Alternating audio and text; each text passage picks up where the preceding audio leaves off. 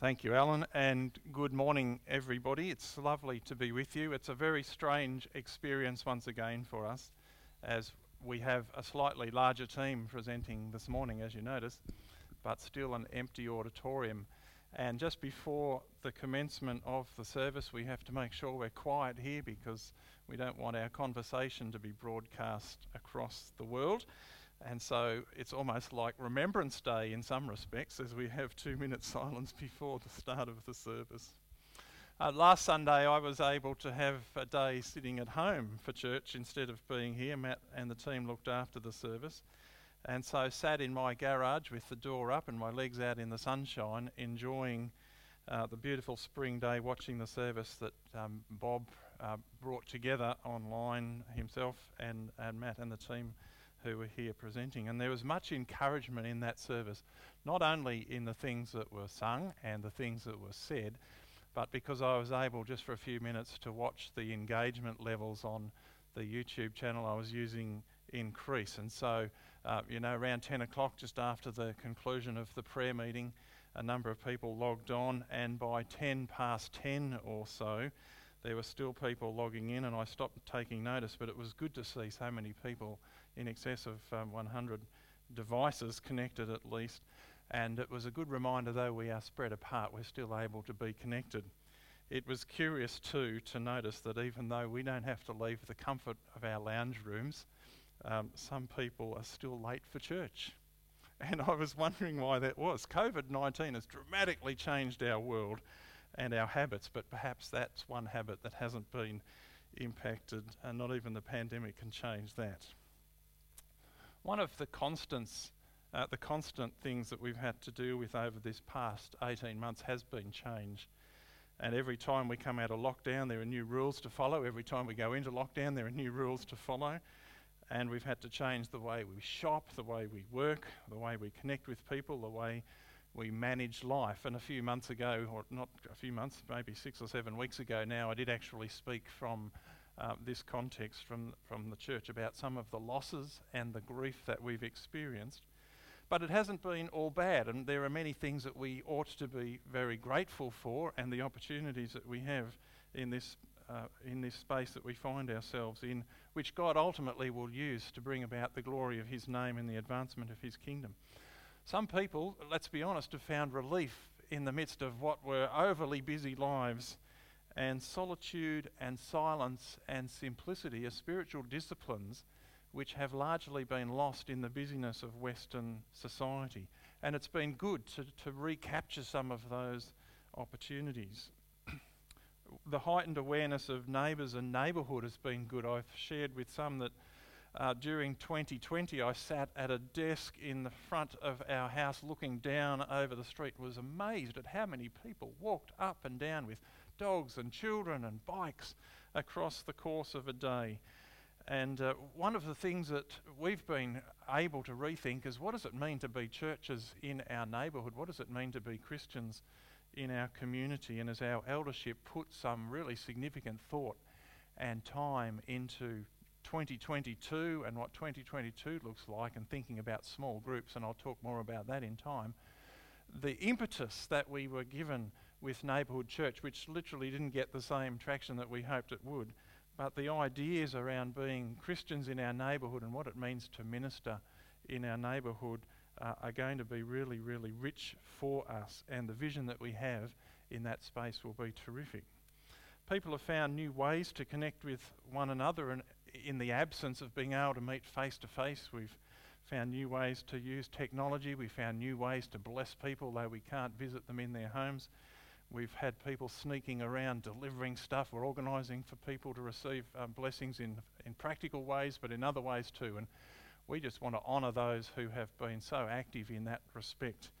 If you've been reading our newsletter, you'll notice last week Bethany and Kendall took some liberties, took lots of liberties, and I'm glad that they did. It was a terrific newsletter, just highlighting some of the wonderful things that our next gen teams have been able to do in this area. One of the challenges that we have faced through this past 18 months, and we will continue to face, is that of questions that we've never had to deal with before issues that we've not had to wrestle with. Questions like, can we still be church without meeting? Questions like, will lockdown stop the advance of the Delta strain of COVID? And there's some question marks about that. Will vaccines be the way back to normal, whatever that looks like? And as we process these questions, we find them extremely complex. And in responding to them, we sometimes have had to prioritise one thing that we've held important over other things that we also hold important. One thing that we hold true against something else that we hold true. And at times, and perhaps increasingly so, we might find our personal decisions in one area at odds with others in our church family or more broadly in our community. And I just want to take a few moments to address a ground level response to these kinds of challenges, just by way of laying some foundation stones, if you like, for us as we think about what some of these challenges might be in the future. One of the things that's really clear in the scripture is this. Our relationship with Christ radically alters our vertical relationship with God. That is, the relationship between ourselves and God. In Colossians chapter 1, verse 21, Paul said that once you were alienated from God and were enemies in your minds because of your evil behaviour, but now he has reconciled you by Christ's physical body through death to present you holy in his sight, without blemish and free from accusation. You see, this new relationship that we have with God has a profound effect on our relationship with God. It totally changes our status with God.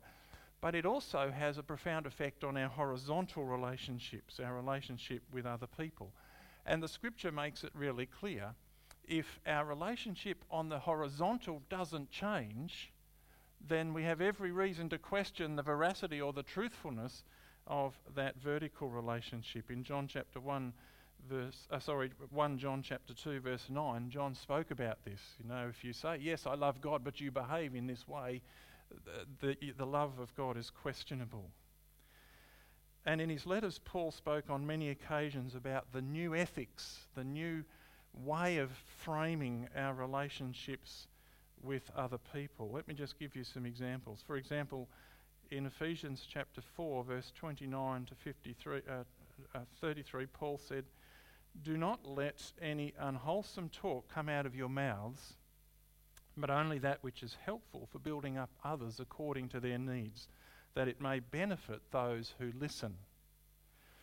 If we were to paraphrase this for modern times, we might say something like this: do not let any unwholesome talk come out of your mouths, but only that which is helpful for building up others according to their needs, that it may benefit those who listen, or read your emails, or see your posts, or notice what we like on Facebook or Instagram. In fact, anything that we say that is public. And as Christians now more than ever, we need to be careful and measured in how we speak on issues in the public forum, because what we say will ultimately impact other people. And one of the tests that I apply when I'm thinking about saying anything or writing anything is asking this question: will it actually edify the person that I'm going to say it to or say about? Is it going to build them up, or is it going to tear them down? Is it going to raise their anxiety, or is it going to encourage them and strengthen them? In 1 Corinthians chapter 8, Paul spoke to a church about whether they could or should eat food offered to idols. There's a great sermon in this passage. Some Christians in Corinth said, yes, we are free in Christ, we can do whatever we like. And there were other Christians in Corinth who were troubled by it because they were not long into the faith. And so the connection with idol feasts and idol worship was still very strong for them. And in this place there was some tension, and Paul addressed that, and he said, my friends, don't let your freedom become a stumbling block for others. And so in practical terms, it ought to mean that we need to be careful as we express a view or an opinion, because we sometimes assume in doing that we are the final or the greatest authority in that space. And though we might have strong convictions based on credible evidence, if we express it in a strident or unloving manner, or in a manner that belittles or vilifies somebody else who doesn't necessarily share my view, then I'm not acting in a godly way. To the church in Ephesus, Paul said in Ephesians chapter 4 verse 3, make every effort to keep the unity of the Spirit through the bond of peace. And you see, Jesus has done an amazing work in reconciling us to God by dying on the cross. And so to reconcile us not only with God but with one another. And it's our great responsibility to see that this is not broken by disturbance or division or disagreement.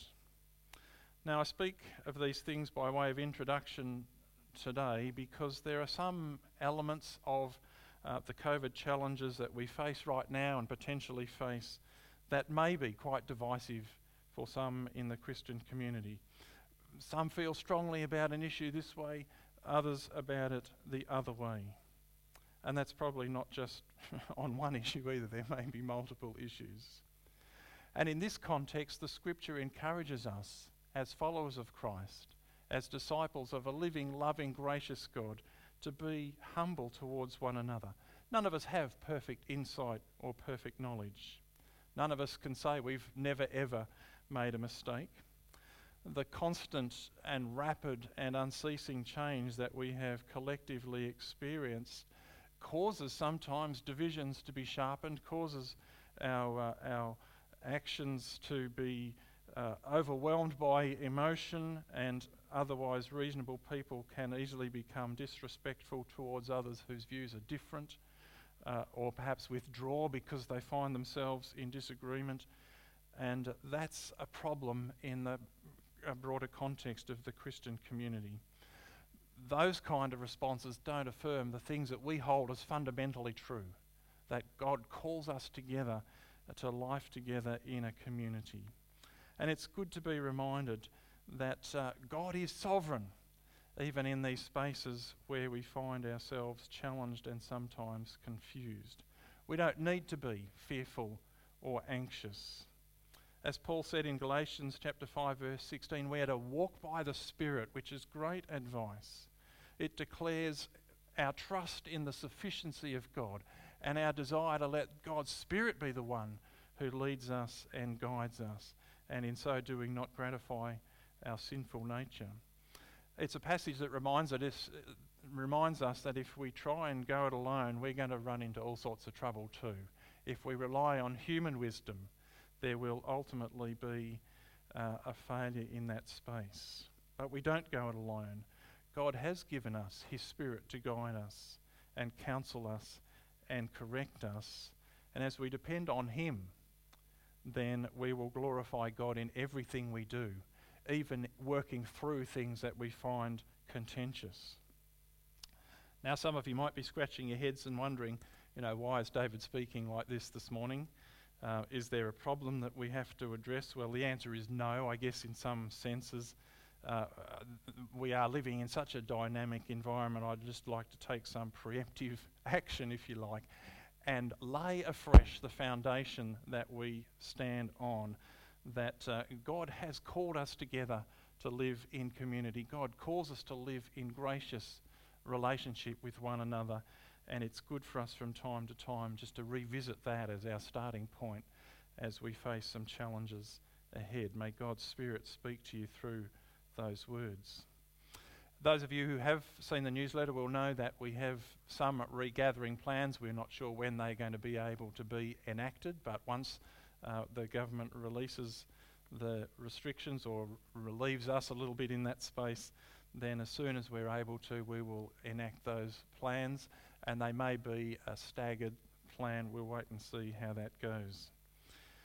I have mentioned already too, our eldership is spending a little bit of time at the moment thinking about small groups for 2022, and part of our focus in 2022 will be a reformatting of our small groups. We were certainly inspired by the enthusiasm with which some people embrace the neighbourhood church concept and the opportunity to be Christians and to minister in a very localised context. We also recognise the importance of small groups running parallel in concert with what we do here on Sunday morning, not as a subset or something underneath that, but right beside it. And so stay tuned for more information in that regard.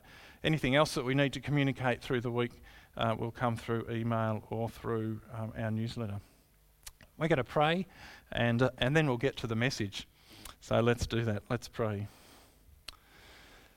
Father, the passage that we're looking at today from 1 Thessalonians speaks about rejoicing always, praying continually, and giving thanks in all circumstances, for this is God's will for us in Christ Jesus. And we want to sit with those words as we come to you today in our service. We pray that we will indeed be people who can rejoice always, knowing that you are with us, knowing that you are guiding us, knowing that you are sovereign over all of our circumstances, knowing that you take even the difficulties and challenges that we perceive and face and turn them into opportunities and into fruitfulness for your kingdom. And so we rejoice, Lord, that you are God and that you are a great God, that you are a holy God, and that you are a good God. Father, we pray continually. We can't do that with our lips, but we can do it with our hearts. And so help us always to posture ourselves, mindful that you are with us by your Spirit, and that every decision that we make, every action, every conversation, every moment, you are present. And so we can pray continually. We can adopt that posture of humility before you, seeking your will in whatever it is that we do. And Father, we would also want to give thanks in all circumstances. We know it's impossible to give thanks for all circumstances, because not all circumstances are terrific, not all circumstances are good.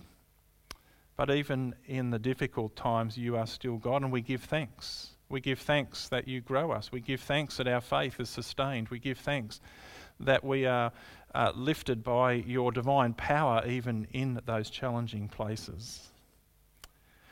And we believe that in rejoicing and praying and giving thanks, we are very much in the middle of your will in Christ Jesus.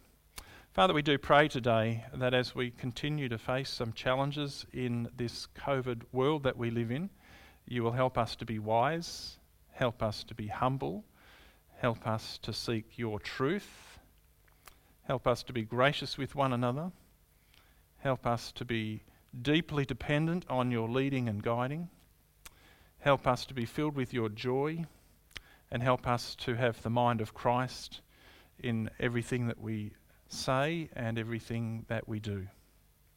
Lord, as we come to your word today from Thessalonians, a word that speaks to us about life and health in human relationships too in the church, we ask that your word might speak to us as well.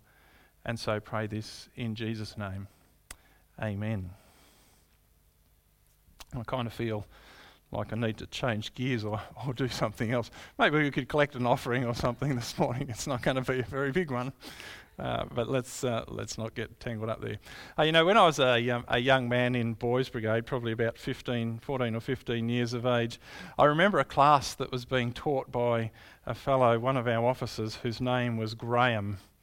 And look, to be honest, as a bunch of boys, we were probably a fairly rowdy bunch, and one night Graham was trying to teach us something. I have no idea what it was. We had classes to earn badges and all that kind of stuff, and Graham was doing his best to impart whatever it was that he wanted to teach us. He was an interesting guy. His family was a little bit left field, but very faithful in the church, and he was there that night trying to teach this bunch of uncooperative recidivists who were there for a good time, if not a long time.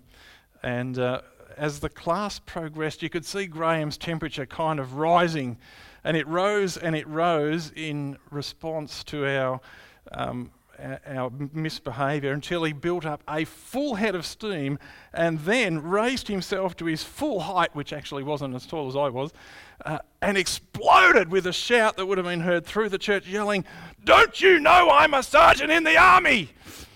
And at that moment we thought it inopportune to say, "Oh, well, that would be the Army Reserve, Graham," but we didn't, probably wisely. And I've never forgotten that moment. He just got to that point where he had no recourse but to call upon his authority as a sergeant in the Army Reserve in a context that had nothing to do with the Army Reserve. And I sat there, I guess feeling chastened to start with, because our behaviour really did deserve to be sanctioned. But sad in a way that he had to call upon this kind of positional authority to call us to order. Our respect for him wasn't being expressed based on his character, and so we had failed in that space. And he felt no other option but to call upon his authority from that place, a rank which meant nothing to us, to try and engender respect. It's funny how things like that stick in your memory, isn't it? You know, we talk about, we might have lived for 30 or 40 or 50 lives, but of all of those years, how much can you remember? And that moment is so alive that I still think about it today. Well, over the span of more than 20 years in ministry, I've had the opportunity to preach through a wide variety of scriptures and have tried to never avoid the harder ones when they crop up. A few years ago, in a moment of, what's the best way of describing this? Perhaps a moment of unconsidered lack of wisdom, perhaps. I decided to preach all the way through the book of Revelation, not just the passages at the start that most preachers stop at, but all the way from start to finish. Wow, what a project that was. But there are some passages of Scripture that are harder to preach on than others, and the passage that we're going to come to today is one of those. The passage that we're going to look at today doesn't have any particularly hard issues or difficult words or concepts or interpretive concerns, nor is it one that's likely to provoke controversy or division because of its theological emphasis. It's a hard one for a pastor to preach on, because it calls upon a congregation to honour their leaders. And in all of my years of ministry, I've never yet raised myself to my full height and said, "You've got to do this because I'm the pastor of the church," just like Graham did that night. How does a pastor speak on the topic of esteeming leaders in the church? Well, it might be tempting to skip over a passage like this, but we won't, because in it Paul articulates some really valuable principles guarding the relationships between the congregation and the leaders and the congregation and the congregation and the congregation in the church. Let's read this passage, and Phil's going to throw it up onto the screen for us. Now we ask you, this is 2 Thessalonians 5:12 to 28, if you'd like to follow in your own scripture. Now we ask you, brothers and sisters, to acknowledge those who work hard among you, who care for you in the Lord, and who admonish you. Hold them in the highest regard in love because of their work. Live in peace with each other. And we urge you, brothers and sisters, warn those who are idle and disruptive, encourage the disheartened, help the weak, be patient with everyone. Make sure that nobody pays back wrong for wrong, but always strive to do what is good for each other and everyone else. Rejoice always. Pray continually. Give thanks in all circumstances, for this is God's will for you in Christ Jesus. Do not quench the Spirit. Do not treat prophecies with contempt, but test them all. Hold on to what is good. Reject every kind of evil. May God himself, the God of peace, sanctify you through and through. May your whole spirit, soul and body be kept blameless at the coming of the Lord Jesus Christ. The one who calls you is faithful, and he will do it. Brothers and sisters, pray for us. Greet all God's people with a holy kiss. I charge you before the Lord to have this letter read to all the brothers and sisters. The grace of our Lord Jesus Christ be with you. A great place to finish that letter to the Thessalonians. The grace of the Lord Jesus Christ be with you. This letter, along with a number of other letters that the Apostle Paul wrote, is commonly known as an occasional letter, a letter that was written on a particular occasion, or in other words, to address a particular need, or in fact sometimes a number of questions or issues that Paul had heard the church were wrestling with. And that would be true of this letter too. If we back up even just this last couple of chapters here, we see that one of the things that promoted or encouraged Paul to write to this church was a little confusion they were having about the second coming of Jesus, that second advent of Christ, and the divergent views on this topic. The passage suggests that on the one hand there were some in the church who were very excited about the coming of Christ, expecting that it would happen at any moment. They believed that Jesus had ascended to heaven, was going to come back within their lifetimes. There were prophecies in the church calling people back to the right worship of God, and it was popular and it was encouraging. But there were others in the church who were struggling. And they were struggling in part because some dearly loved brothers and sisters in the fellowship had passed away before Jesus had come back, and they weren't expecting that. And they were a little bit suspicious, perhaps, of the enthusiasm of some of the others. And somewhere in the middle of all of this were a bunch of relatively new elders trying to figure out what does being a leader in the church look like. Remember, this is one of the earliest letters that was written in the New Testament, and so the church was still in the process of trying to nut out what it meant to have elders and leaders.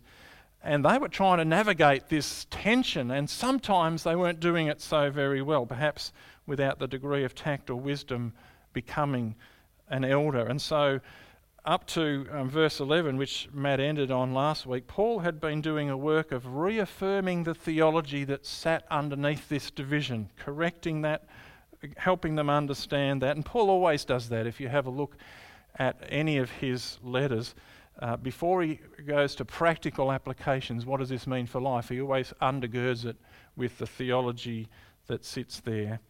And Paul had addressed the practical questions of how the people of God were to live together when there was disagreement or disappointment, and we're going to look at that today. Now, we could use this context, the context that Paul was addressing, and say, well, what was Paul's advice in that place? And we will to some degree, but let's just also use the filter of disagreement that we might experience ourselves, disagreement that we might have over worship styles or leadership styles or emphasis on a particular area of ministry, or in the current environment of what do we do about responding to including or excluding people in the life of the church on various grounds. And if we have a look at this passage, Paul does four things essentially in his response. First of all, he talks about the importance of respecting and holding in highest regard those who have been given authority in the church because of their work.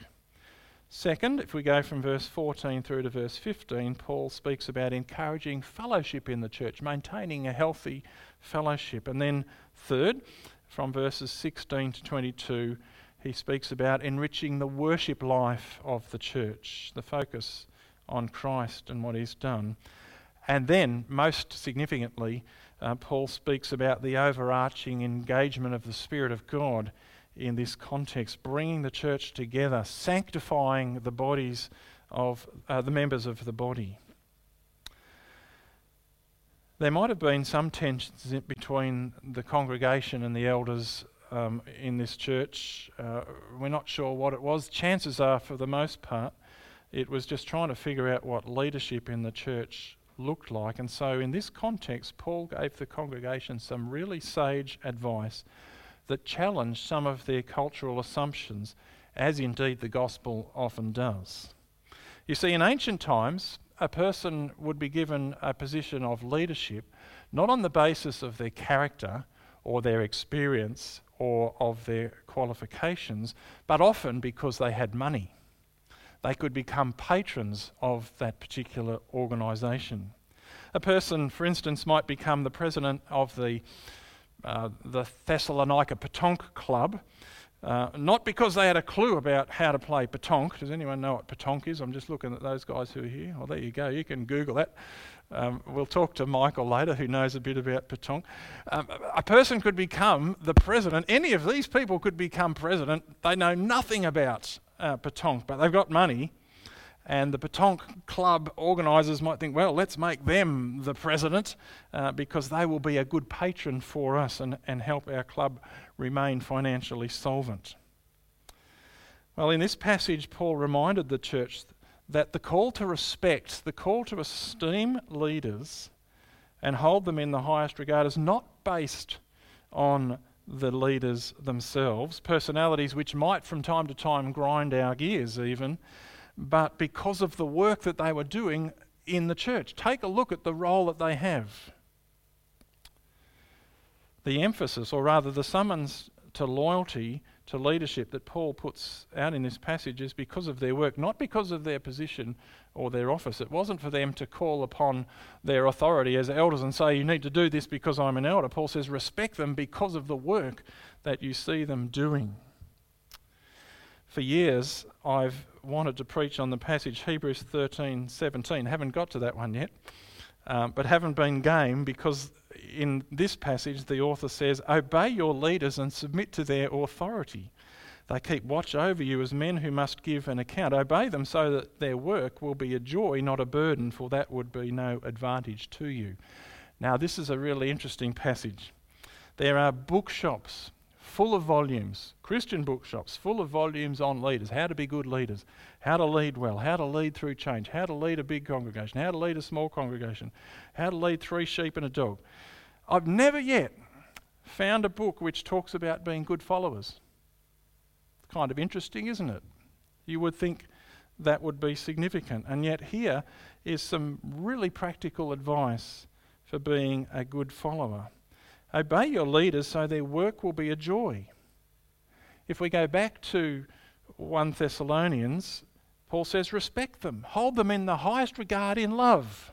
We don't necessarily have to agree with them. We don't necessarily find them always heading in a direction that we might agree with, but we are to hold them in highest regard in love.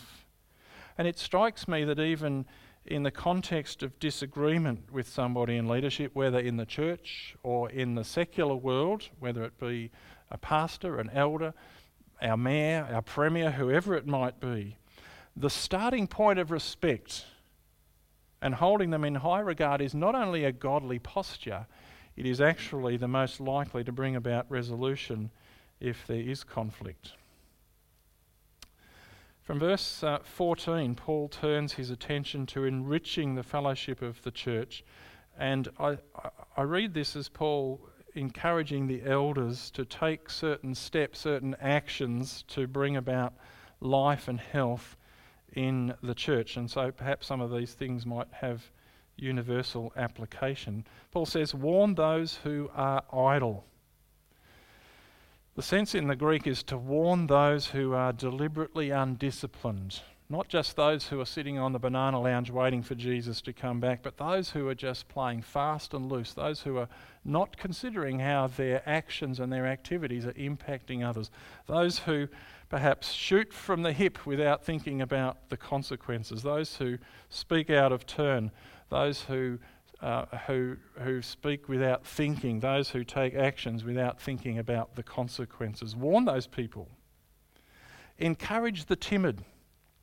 Here Paul was writing to a church that was experiencing persecution, and the layers of fear and anxiety that would bring, along with the uncertainty about what was happening with the second advent of Christ, meant that there were some who were anxious. Some of the translations speak about comforting the faint-hearted, and that was good advice for a church in a context where there was much fear, because the persecution they faced was very real. And when coupled with the disappointment that they had around this whole question of the Advent, was potentially quite discouraging. The role of others, leaders in the church, but others too, was to encourage those who had become despondent, lift those up who had become depressed, support the weak, Paul says. Those who are really struggling, the Greek sense is grab those people and lift them and carry them. Support the weak and be patient with everyone. People with a view that's at odds to ours can be very frustrating, and engaging with them in conversation or debate can be equally frustrating, especially if they are particularly dogmatic, as some of us are inclined to be. But there's no excuse to lose patience, to ignore or vilify another person. In fact, in those places we need to draw deeply on the life of the Spirit in us. Remember, one of the gifts of the Spirit is patience, and that needs to be expressed in our relationships. Paul might have had individuals in mind, or the elders in mind, when he wrote verse 14, but the whole church certainly in mind when he said in verse 15, make sure that nobody pays back wrong for wrong, but always try to be kind to one another and to everyone else. In a context where there was opposition from the Jews and opposition from the Gentiles and opposition from the government and even tensions within the church, it must have been hard not to want to take revenge or to pay back in kind if you were wronged. But Christian teaching is not only to be applied when it's easy, is it? In fact, as we too face testing times, it's good to be reminded that our faith is a robust faith and is empowered by a divine dynamic, that infusion of God's Spirit. It's to be lived out and can be lived out even in the most trying of circumstances. And tempting though it may be to pay back wrong with wrong, it's ungodly. Well, some of the elements that Paul speaks about there in verse 16 and 17 I've already alluded to. Be joyful always. We find that instruction right through the Scriptures. It's not just a manufactured joy, it's the joy of the life of Christ in us. Pray continually, not necessarily with our lips, but by our posture before God. Give thanks in all circumstances, not for all circumstances, for this is God's will in Christ Jesus. In verse 19, Paul's perhaps addressing something that was happening in the church. Don't put out the Spirit's fire. Perhaps there were some who were just pushing down those who were prophesying and saying, oh, your words are not true, why are you doing that? Don't quench God's Spirit by acting in an unspiritual way. But there's a safeguard too, and I really appreciate what Paul does. He says, test everything in verse 21. This advice in the Scripture sets us apart from cults. I've just been doing a little bit of reading and listening about cults in contemporary culture just this week. And one of the typical strategies a cult will adopt is saying to a person, just believe what we say. Believe what we say. Trust what we say. Paul says, test everything. You know, God's given us minds. He speaks in Romans, I think it's chapter 12, about preparing our minds for action. He's given us brains to be used. He's given us the Scriptures that we can measure things with. He's given us the wisdom of other mature people around us. Test everything. It's so critical now because we live in an age that's populated by people with all sorts of agendas. And some who are intentionally and some who are unintentionally spreading all sorts of misinformation and disinformation through various platforms that we are familiar with. And it's so much harder now to know where truth lies or what's right or what is wrong. Paul says, test everything. Don't quench the Spirit. Test everything. Hold on to that which is good. Avoid every kind of evil. And over all of this, and as I said earlier, Paul encourages us with these words, because all of this stuff, you know, we can't do it in our own strength, under our own steam, so to speak. God actually does the work of sanctifying us. He prays this prayer, may God himself, the God of peace, sanctify you through and through. The transformation that we need in our hearts and lives is the work of God. Living in harmony with others in Christian communities is not easy. If we try to do it according to our own strength, we will fail. But God is involved in this process. This dynamic of relationship in the Christian community is one enlivened, empowered by the Spirit of God. That is our highest priority, seeking God's Spirit. Not that we should then become burdened by responsibility, but encouraged because of God's Spirit in this space. Well, Paul finishes with some advice that unfortunately we can't apply. Pray for us, he says. Well, yes, certainly pray for those in leadership. Greet all the brothers and sisters with a holy kiss. Social distancing might have something to say about that, and I'm not going to give you any advice in that regard. May the grace of our Lord Jesus Christ be with you. Let's pray. Lord, again today, we thank you that your word speaks to the very circumstances that we find ourselves in and challenges us not only to walk more closely and deeply with you, but to be enlivened and empowered by your Spirit in that space. God, we confess there have been times we have relied so heavily on our own wisdom in seeking to know what is right, seeking to mediate our way through relationships in the church, in our workplaces, in our schools, with people that we relate to, our friends, our family, relying on human wisdom instead of spiritual wisdom. Quick sometimes to criticise, frustrated by the dogmatism of others, tempted to blurt out whatever's at the top of our heads without moderating it or mediating it. Father, this word reminds us that our posture before you ought to be and can be quite different. And so today, we want to say thank you, Lord, because we are part of a community that is so encouraging. There have been so many expressions of support and encouragement that have risen up from within our congregation in this past 18 months. It's just been staggering, and it's been significantly encouraging.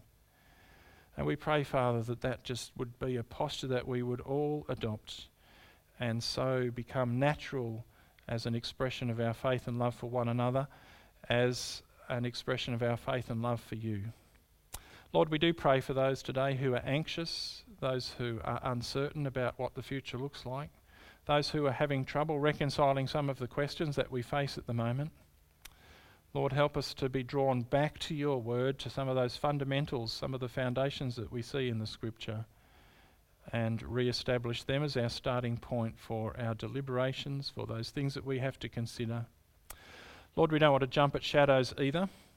Let us not buy troubles from tomorrow, but face what we face today and be so mindful that you walk with us in this moment, through the rest of today, into this week, that nothing will take you by surprise.